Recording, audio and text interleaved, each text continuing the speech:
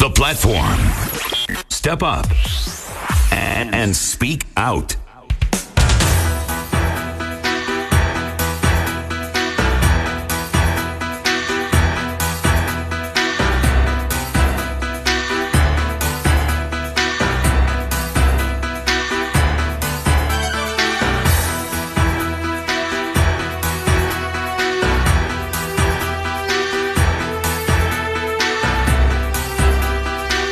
The station is the FM Stereo, my station, your station, the hottest radio in town. The name is Larry Kwidarai here on this Monday, 6th June. And thank you very much to Honorable Superman Duanzira for that exciting show on Enterprise Zimbabwe. Just to tell you some of the frequencies you can listen to us on. 105.1 is Kama TV Wange, Nyanga 98.2, Bulawayo 106.7, that is my hometown, and broadcasting out of Harare where the frequency is 106.4. If you want to listen to us over the internet, it's www.zfmstereo.co.zw. This special edition of the platform is brought to you in partnership with the Zimbabwe Lawyers for Human Rights. And today we're discussing mining and human rights with a focus on the roles and responsibilities of key actors in the mining sector. And what I want to tell you is the mining industry is involved. The mining industry is involved in the extraction of precious minerals and the geographical and other geological materials. The extracted materials are transformed into a mineralized form that serves an economic benefit to the prospector or miner. Typical activities in the mining activities include metal production, metal investing, and metal trading. Mining companies have been criticized for their complicity in the human rights abuses of people and place indigenous populations at risk. Human rights, including civil, political, and economic, social, and cultural rights, are also at stake. And joining me in the studio from the Zimbabwe Lawyers for Human Rights is Tinashe Chinofukuta. Thank you very much for joining me. You're welcome, Larry. Good evening, listeners. So for the context of someone sitting at home hearing about Zimbabwe Lawyers for Human Rights, it sounds like it's self-explanatory, but can you tell me about it? The Zimbabwe Lawyers for Human Rights is a not-for-profit law-based organization whose main objective is to foster a culture of human rights in Zimbabwe and to promote the observance of human rights across all levels of Zimbabwean society. And so what human rights implications arise, because we talk about mining today, what human rights implications arise when mining companies are operating within an area? Within the context of Zimbabwe, the main human rights issues which arise mainly relate to arbitrary evictions and displacements of the indigenous communities where the mining activities will be taking place. There will also be issues of pollution due to the mining activities, and also damage to property which will be occasioned as a result of the mining activities. Those are the main implications. 0731-168-045 to get in touch with me in the studio. 0731-168-045. Now, when you look at these local communities, right? When you talk about the mining companies, when they go into these local communities, do they have any responsibilities that they have to undertake when engaging in mining? Or can I turn on with another? Yes, indeed, they have a number of responsibilities. The most crucial responsibility being that they are enjoined by the Constitution, in Chapter 4 of the Constitution, to observe and to give effect to the rights which are contained in the Bill of Rights. So the Constitution itself places an obligation on the mining companies to protect and to promote the human rights which are contained in the Bill of Rights. So, for example, if a mining company intends to carry out activities in a particular locality and they have to remove people from that area, they will have to meet the constitutional standard against arbitrary eviction, for example, which is in Section 74 of the Constitution. They have a duty not to arbitrarily evict those indigenous people. They also have a duty to ensure that the indigenous people's right to a safe and healthy environment as provided for in Section 73 of the Constitution is protected. So yes, indeed, they have rights and obligations. They also have rights to comply, for example, with conditions that are contained in their environmental impact assessment reports and certificates. So indeed, they have rights. They have obligations, rather, arising from the Constitution, arising from the Environmental Management Act, and also arising from the Mines and Minerals Act, which also sets certain conditions and parameters that the mining companies have to comply and operate within. I see you keep making reference to the Bill of Rights. Looking at these indigenous communities, in what areas, as far as mining operations, do they have rights themselves, these indigenous communities? Mainly, I have already mentioned some of the areas. The right against arbitrary eviction in Section 74 of the Constitution, which provides that no person may be evicted or removed from their home or dwelling place without an order of court made after assessing all the relevant circumstances, which circumstances the Supreme Court, it says, includes the possibility of alternative shelter as well as compensation. The right to a safe and healthy environment, which is in Section 73 of the Constitution. Those indigenous community have a right not to be subjected to harmful toxins, for example. They have a right not to be subjected to land degradation. They have a right for the environment to be protected and preserved for future generations in terms of Section 73 of the Constitution. I know you touched a bit on that because I want to talk about the legal procedures. Remember, this program is brought to you in partnership with the Zimbabwe Lawyers for Human Rights. We're together until 5 past the hour of 8 o'clock, after which there'll be an intermission. And then Chila's going to come in at half past the hour of 8 o'clock with our story. Now, what I want to ask is, then therefore you've made reference to things like environmental impact assessments and so forth in passing, but what is the correct legal procedures that mining companies should follow when commencing mining operations and not violating, and therefore not violating the concerns you mentioned? They should operate within the parameters of the Mines and Minerals Act, obtain prospecting licenses. So give us examples of when you say the confines of the act that you mentioned. Yes. So what are some of the things that are in there? That prospective miner should obtain a prospecting license before they start pegging or even doing anything in terms of the Mines and Minerals Act. They should get those licenses from the Ministry of Mines, which authorizes them to engage in that particular mining activities. They should also engage, for example, there is regulation for blasting. They should get a blasting license, provide a blasting timetable to the authorities. So there are a wide range of license and compliance issues that they must comply with. I cannot just wake up tomorrow and then I would say I'm starting to mine at a particular place without having obtained those licenses. That's the first issue. Then the second issue, in terms of the Environmental Management Act,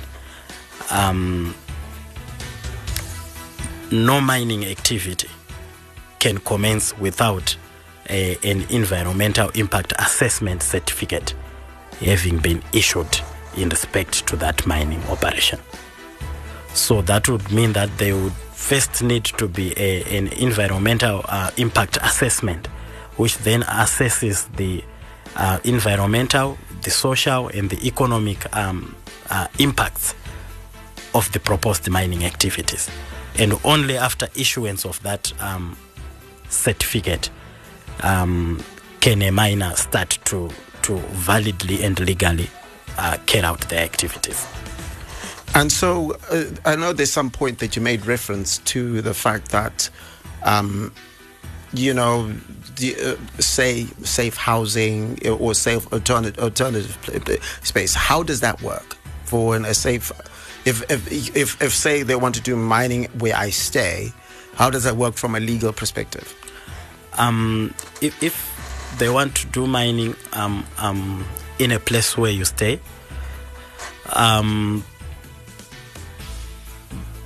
it depends whether your stay at your residence will be affected by the mining activities. If there cannot be any mitigatory measures which can be taken for coexistence between the indigenous communities and the miners, then that would mean that those people would have to be relocated. So the question is, so are you saying that the mining company ends up having priority? The constitution being the supreme law of the land, the mining company will first have to comply with the constitutional standard in section 74, which guards against arbitrary eviction. The mining company can't just come and then say, we are removing you because we want to mine, we have a license. If they then want to remove those people, then they have to apply to court for an order to evict these people. That's one scenario. The other scenario perhaps will be when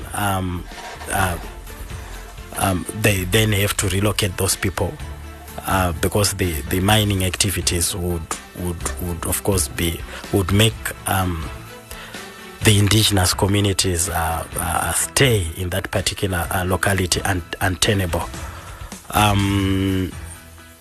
In terms of Section 317 of the Mines and Minerals Act, any affected resident or member of the indigenous community can then apply for compensation to the president through the Ministry of Mines.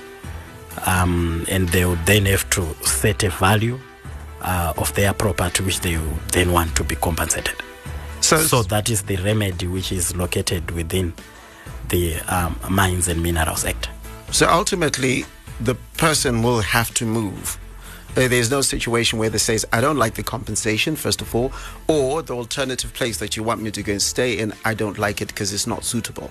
So, and is it a group kind of situation? So like say if we're in a village and 10 people say yes and 3 people say no, what happens then? Yes, it would depend with the effect. Normally, that's why I was saying it's important that a miner obtains an environmental impact assessment certificate first, because in that environmental impact assessment report, those implications will then be borne out, and normally discussions take place between the mining company and the indigenous communities. The environmental impact assessment report will project the number of households or people who are going to be affected and ultimately relocated. It will also reflect if any agreement has been made, and if those issues are canvassed in the EIA report, then by the time the mining operations commence, then those people who are going to be relocated would have been relocated. Those who are going to be compensated, the modalities would already have been in place. So it's a platform for then both parties to engage. So just to be clear, this part I'm talking about, that is the relocation and so forth, that is contained within the process of the environmental impact assessment. Is that what you're saying? Yes, its projections are contained in that EIA report. So because the EIA report, it forecasts the likely environmental, social, and economic implications of any proposed, in this case, proposed mining activity. So if it turns out that the people say, no, we don't want to move, what takes precedence? Because if I've got a mining license, what takes precedence? Is the people that stay there, or is it in my license that I've gotten from the ministry? The people can stay there because obviously they have their rights, which are protected in the Constitution, which is the supreme law of the land. And normally the Mines and Minerals Act has an inbuilt procedure for avoiding those kind of situations. For example, in Section 31, it sets out a whole range of situations in which a mining activity cannot take place. For example, mining activities cannot take place within a certain distance from homesteads. It cannot take place, one cannot peg their beacons for mining within people's homesteads and people's fields. So those mechanisms are then meant to ensure that the indigenous communities' rights are protected, as well as the holder of mining rights interests are protected. So say, let's get this scenario. I stay in an area X, and while my property is not an area X, the land next to my property is what my ancestors for the past 500 years, where they've gone to worship and so forth. And that has been pegged or that has been given as a claim. I'm just giving you a random scenario here. How would that environmental impact assessment work? Because that is not necessarily an economic or a physical housing issue, but traditional,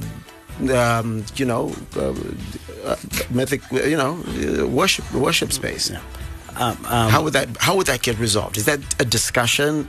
And what happens if the community says, well, my ancestors have been here and they were from here for the past 500 years, and you're asking me to move 200 kilometers away because that's more suitable?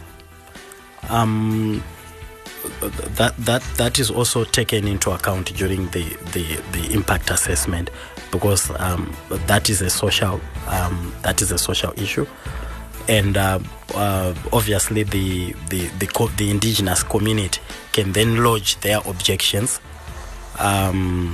during the discussions.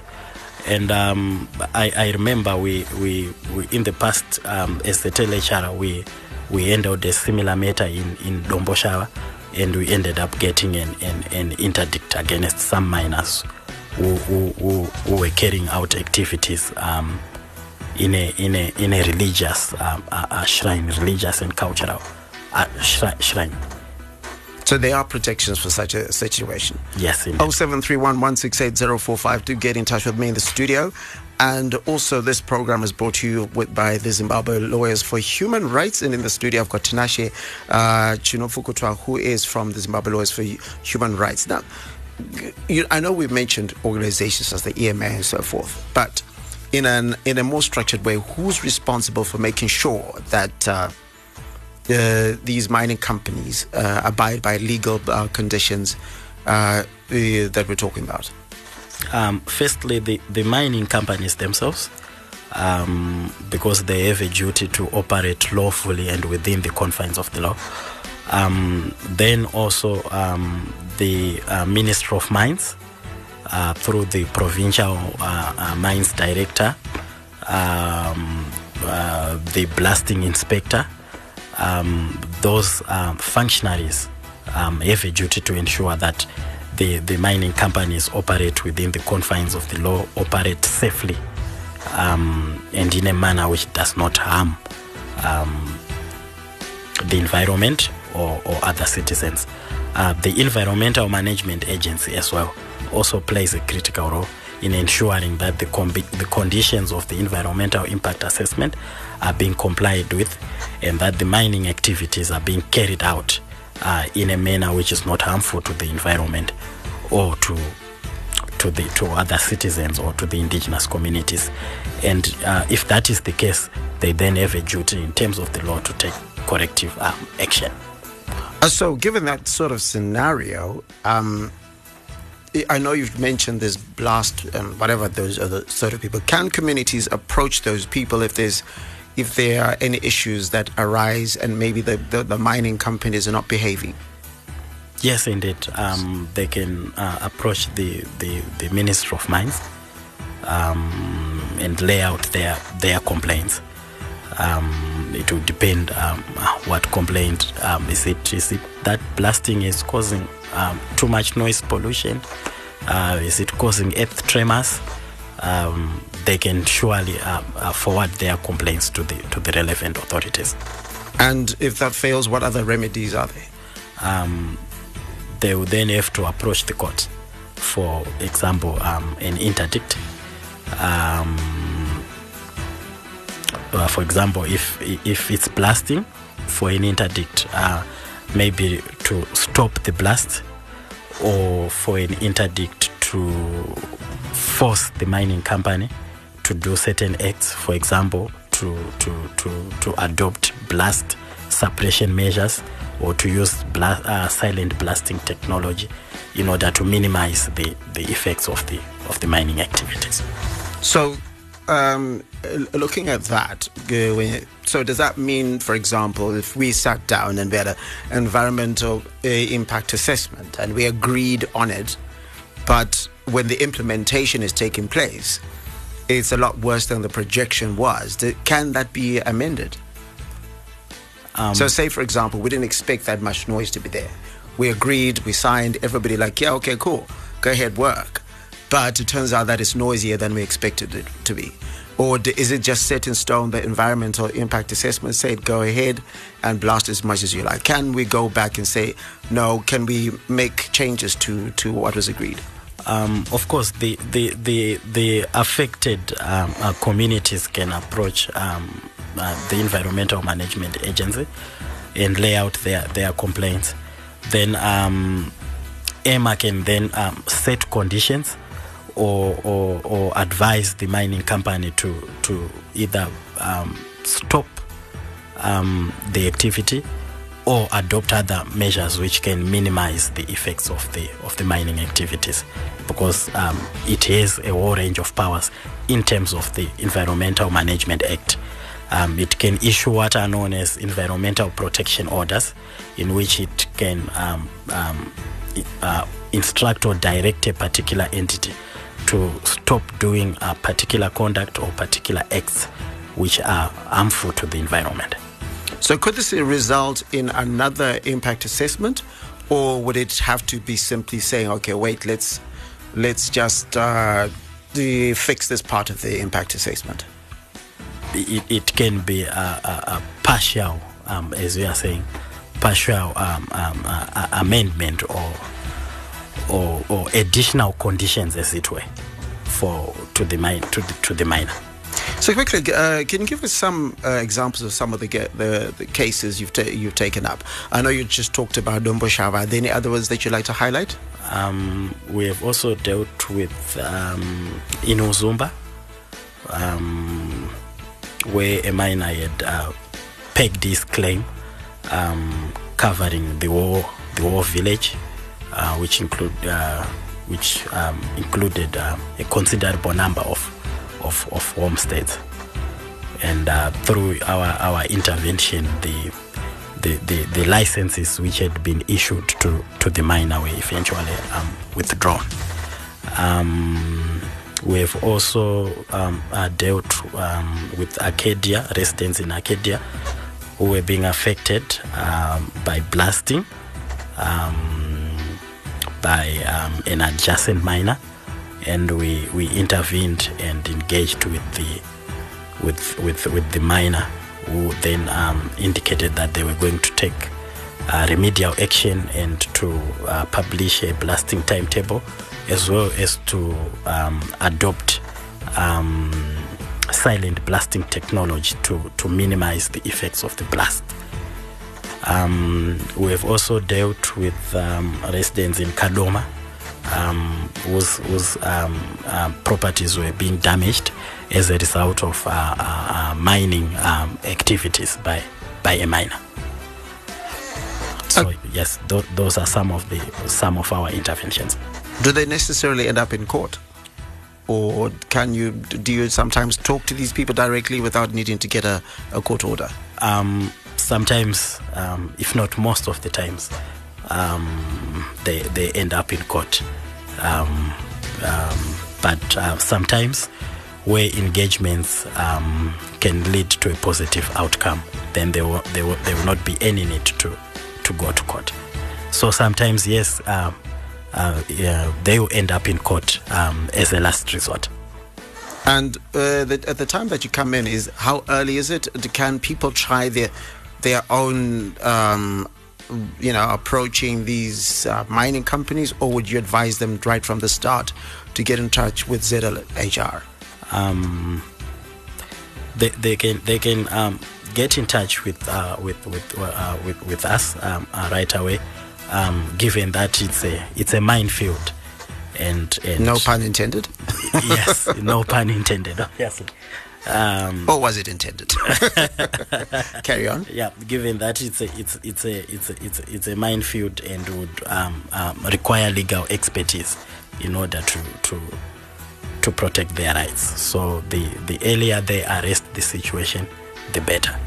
And this is anyone can approach if they're feeling that they have issues. Yes, indeed. Anyone can approach us. And if I say I don't have money, I'll wait until I get some money. As I indicated earlier, we are a not-for-profit, so our services are for free. And what are the contact details for the Zimbabwe Lawyers for Human Rights? For our national offices, I will give you our hotline numbers. For the national office, it's 0772 257 247. Then for Matabeleland and Midlands, our 24-hour hotline mobile number is 0773 855 635. Then for Manicaland and Masvingo, our 24-hour hotline mobile number is 0773 855 718. So just for the sake of, I'm just going to ask you to do the national number again. 0772 257 247. So anywhere across the country, yes, indeed, can get in touch. Get in touch with us through that 24-hour hotline number. Well, I'm hoping you've understood your rights at home on this edition of The Platform, brought to you in partnership with the Zimbabwe Lawyers for Human Rights. I've had Tinashe Fukutwa in the studio. I've really think that a lot of people should just be concerned about the rights when it comes to issues of this matter. Your human rights are protected by the Constitution. Your economic rights, your civil rights, your political rights, your social as well as cultural rights. Like if you are also just as a space that you worship, there's precedents in the courts where the case has been won, as the Zimbabwe Lawyers for Human Rights have just explained to us. So there are different places you are allowed to enjoy the liberties of this country as protected by the Constitution. So again, thank you very much to the Zimbabwe Lawyers for Human Rights. Otherwise, take care of yourself and the people that you love. My name is Larry Kwirirai, and please mask up, stay safe, and also stay warm. Please do stay warm. It's really cold out there, and otherwise stay listening to ZFM Stereo. And as I say, from where I come from, my name is Larry Kwirirai. Asibi Sasebenza. Take care of yourself.